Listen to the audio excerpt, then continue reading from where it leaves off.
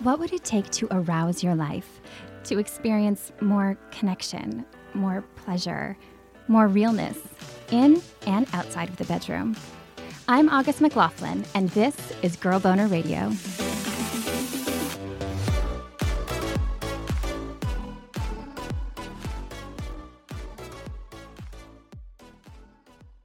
Could you get more familiar with your body and what feels good by taking a pen to paper and mapping it out? That's the idea behind body mapping, a technique used to explore a person's perceptions of their physical self.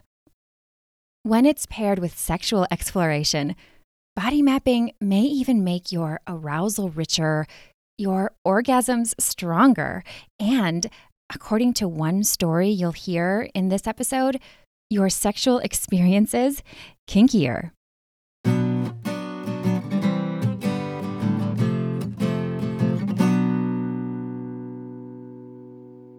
Tara Galliano knows a lot about body mapping and sexual discovery, thanks to 2 decades of work as a sex therapist and recent epiphanies in her personal life, brought on by crises in her health and her marriage. Nearly in one fell swoop, everything essentially broke open, allowing her to rediscover connection with her own body, something that wasn't exactly instilled in her while she was growing up in New York City in the 1970s. I knew from a very early age that sex was taboo. Sex wasn't even something I should be considering as a young girl. And I think I may have been tapped a couple of times because I was masturbating, and that was not seen as appropriate. And yet I remember that my father had pornography magazines, and so also, the hypersexuality that lives within this culture. I think as I got older, there was certainly the overlay of Catholicism, and really any doubts in my mind were affirmed of this is absolutely off limits. This is absolutely taboo, and that it should not even be considered for pleasure, maybe for procreation, or maybe within the context of a union of marriage, but certainly not explored individually prior to marriage and without a male partner. And so very fascinating internalized messages that then become, goodness, as seamless as the air that we breathe, and then thinking that must be the way. Messages Tara absorbed from her Catholic upbringing influenced her into adulthood, including messages about marriage. She was married to the father of her 2 children for 25 years when she said her body started to tell her in no uncertain terms that something wasn't right. I really held to this vow. The vow was very important to me, and that I had made this vow not only to myself, but to this other soul, and that we were bound in that. And really the heaviness of that, and also the sanctity of that, and living within that context, and recognizing on some level that my body was saying, this is such bullshit. And my mind overrode it time and time again, until it came to a culmination in December of 2018, where it was so apparently clear that there had been some covert activities on the part of my husband, and lies, deceptions, that I could not take any more bullshit anymore. Tara told me she heard a past guest and I talk about our respective burst appendixes and how disconnected we both felt to our bodies at the time, or at least really good at ignoring them. She told me she related to those stories because of what happened next. I went up to a mountain ashram in Colorado on New Year's Eve, and goodness, I had, an appendicitis. And that night I could feel it coming on, and I thought it was gas. I didn't know what it was. And it wasn't so terrible, but it was a little bit of discomfort. And then I couldn't join in the activities in the way that I wanted to. So I just went to bed a little bit earlier And then I felt like I was going into labor. It was excruciating pain, and I had no idea what was going on. But I knew, because I needed to be polite, that it was 3 o'clock in the morning and I wasn't going to wake my neighbors up, even though I knew that they were nurses or that they could help me and that they had phone coverage or that they could call. And I couldn't even call for help. But at 5 o'clock in the morning, that seemed like a reasonable time. And I cried when they said that I needed surgery because I really didn't want to have to undergo that again. It was the best thing. I had this rock star surgeon, and she said, not only was your appendix perforated this time, so you needed to come in for the appendectomy, but prior to this, we can see the scar tissue where it had been perforated. And I thought, oh, yeah, bodies are so amazing. So I just was sucking up the bullshit and just ignoring it and, overriding it. And my body was doing its best to hold things together. And the reality was that things really needed to blow up. And that's exactly what happened. Things blew up.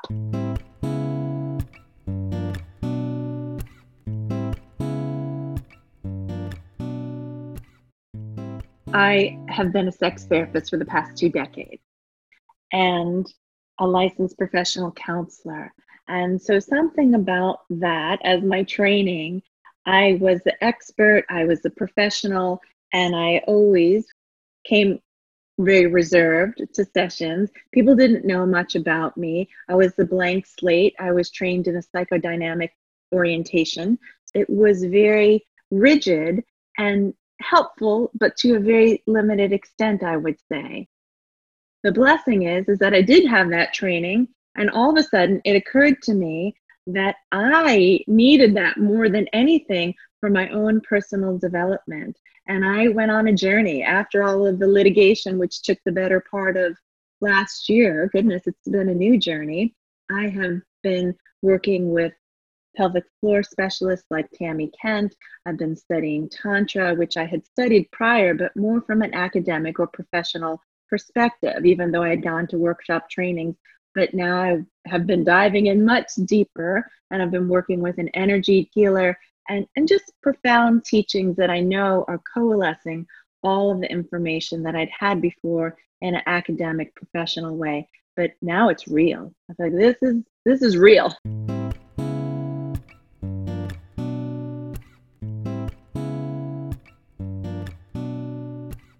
I mean, I look back and I see the limitations of what it was that I was doing and how I was doing it, because I wasn't really showing up embodied in that.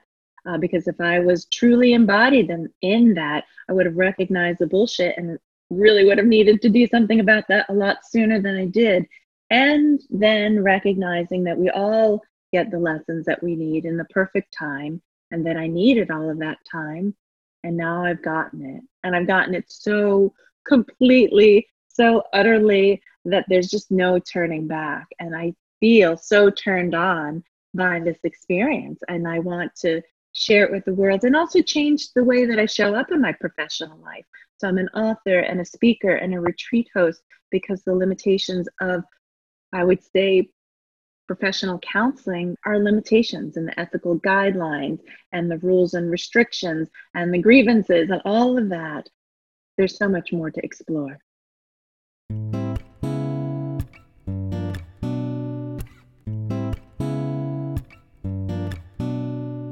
I asked Tara if she experienced any sense of grief initially when she realized she had this growth work to do, the kind we might feel when we discover something really exciting, such as exploring toys or solo play for the first time. Even if we feel grateful, happy, or even ecstatic about the discovery, it's easy to wonder how life might have been different if we had figured it out sooner. Tara said not only did she experience that early on, but it comes up continuously.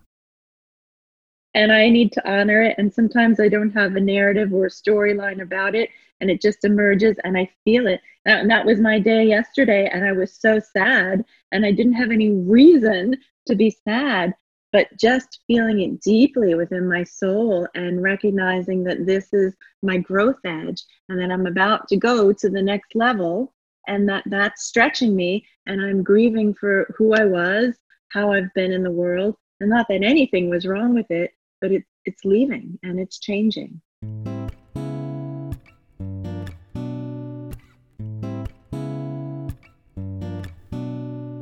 One way Tara encourages others to cultivate similar sexual self-discovery involves body mapping.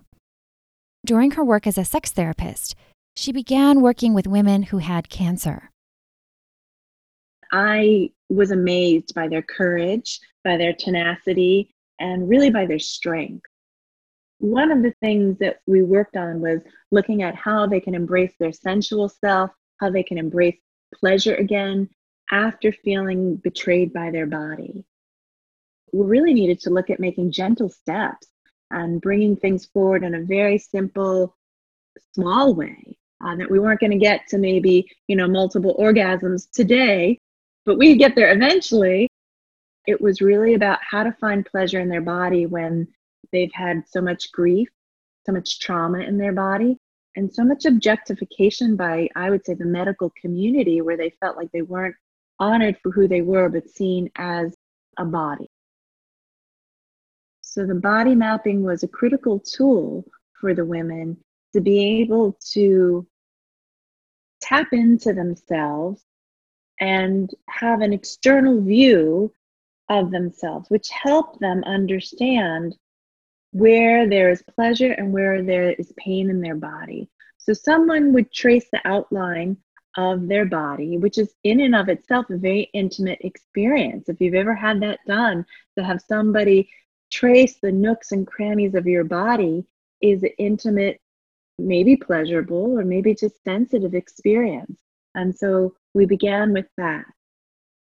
To start the body mapping process, you lie down on the floor on top of a large sheet of paper while someone else traces an outline of your body, usually with a marker.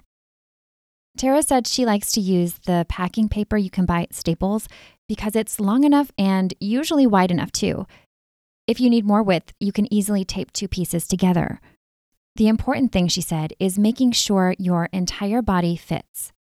And then I would have the woman lie on her back and be traced. I think drawing that position feels a little bit easier for them to lie down. And then if they feel adventurous, they can go for the other side. And so they could have two versions.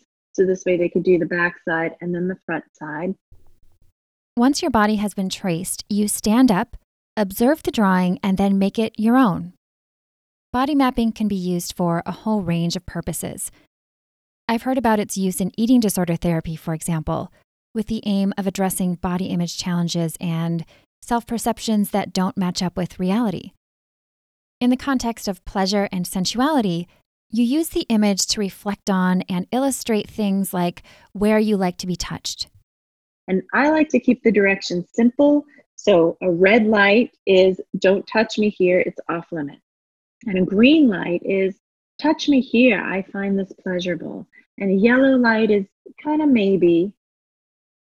What I discovered is that most of the women who were doing this were artistic masters, and they could draw very easily what it was that they were experiencing, or they could cut out from magazines and make these decoupage masterpieces with images that expressed to them what was pleasurable in their body and what was off limits. And so I just let them go with whatever it is that worked best for them and their creativity. I kept it simple for myself. But that was a great map that they were able to create, and then again have this externalized view, so then they could step into it when it felt comfortable, but also step out of it and see, so they could observe what it is that they had created and recognize that that too could be changed at some point. So they dated it, and then they needed to speak about it in the group. And so they shared their insights, they shared their observations, they shared what it is that they learned from this body mapping experience. And they all, I would say, by and large, received such encouragement from their peers. All of the women were so eager to learn from each other and eager to embrace each other's experience. It was so beautiful, the community that formed there. Because the women in these groups were all cancer survivors, they had all had some type of surgery that altered some part of their body. Through body mapping, some learned that certain areas of their body had become off limits for intimate touch, and those areas often changed over time. So body mapping at different stages turned out to be especially helpful.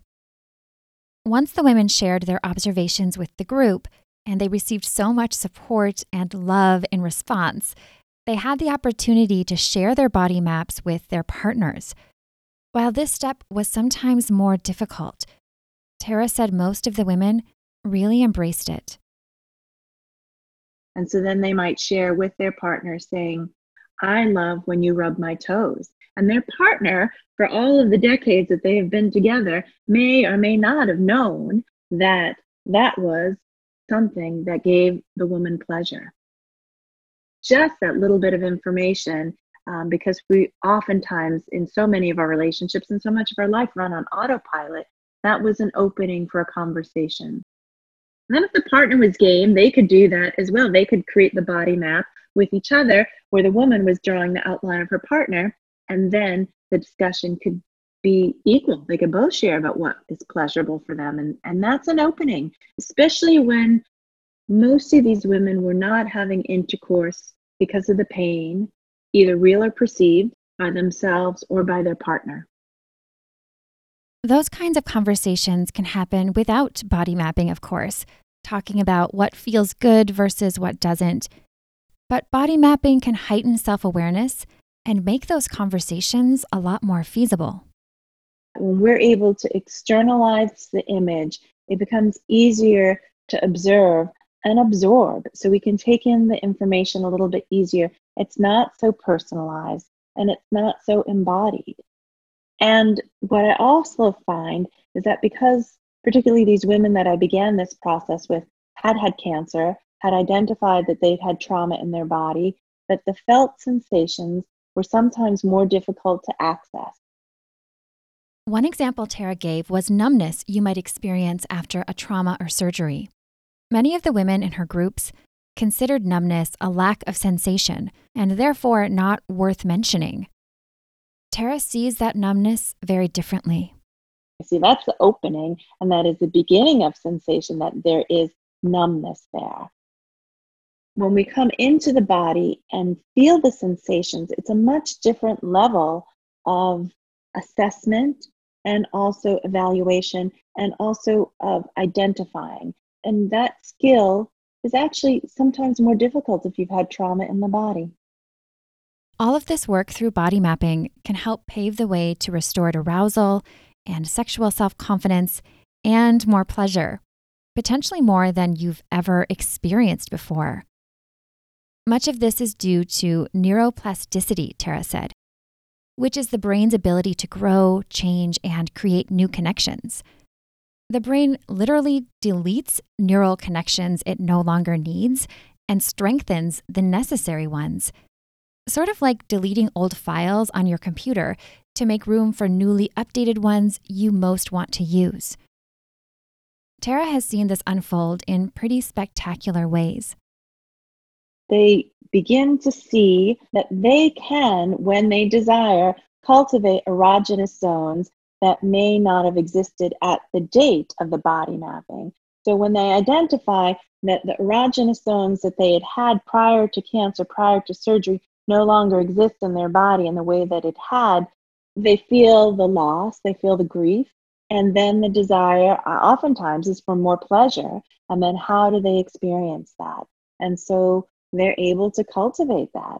And it's a slow journey, and it is a process, and it's one of commitment and ongoing exploration and curiosity. And yet when they hold that inspiration and aspiration in their heart and that intention, that they move forward in that. Tara told me she has witnessed so many people's beautiful stories of ways they've come into union with another person because they were able to allow themselves more pleasure without feeling constricted or shut down. One woman Tara worked with had colorectal cancer that really impacted her vagina, so vaginal intercourse with her husband stopped the moment she had surgery. And they had tried at one point it was unsuccessful and they were embarrassed and they didn't even have the words to speak about it. But through the process of the body mapping and other activities that are in the Rediscovering My Body program, they were able to work towards a connection that was satisfying and intimate. And she wrote me back and said they went away for a romantic weekend and they had the kinkiest, wildest, most fun that they'd had in years, and they'd been married for decades.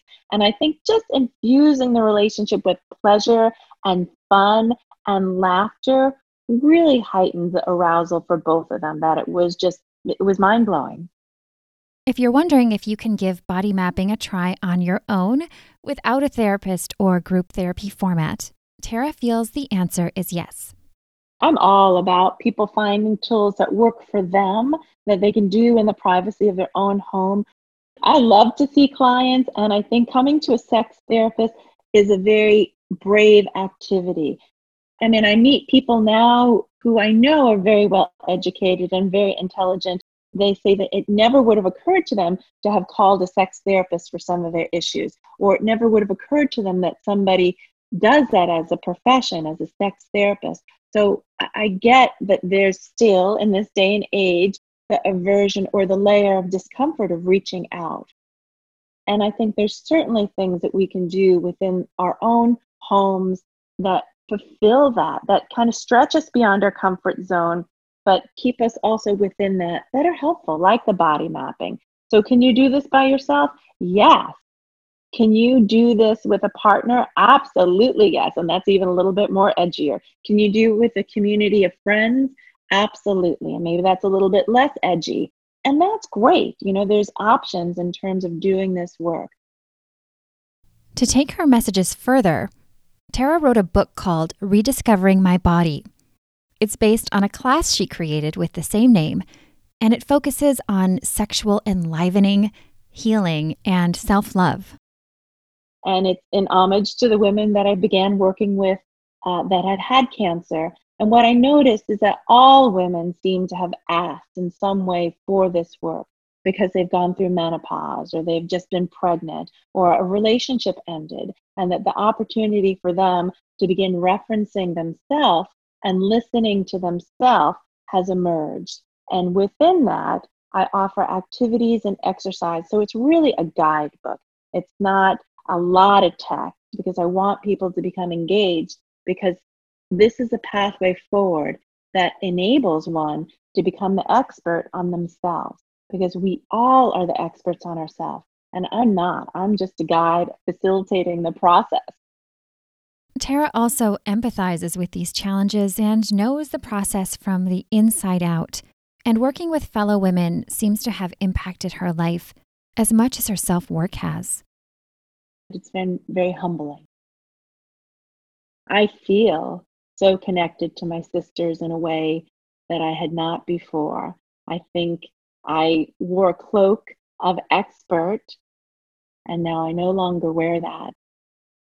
And so this work going forward is really about cultivating community, feeling for my sisters, knowing that there's so much more for each of us. When women are fully embodied and that we recognize this vessel as home, that there is so much power there that we are able to co-create with the universe in ways that are beyond our wildest dreams.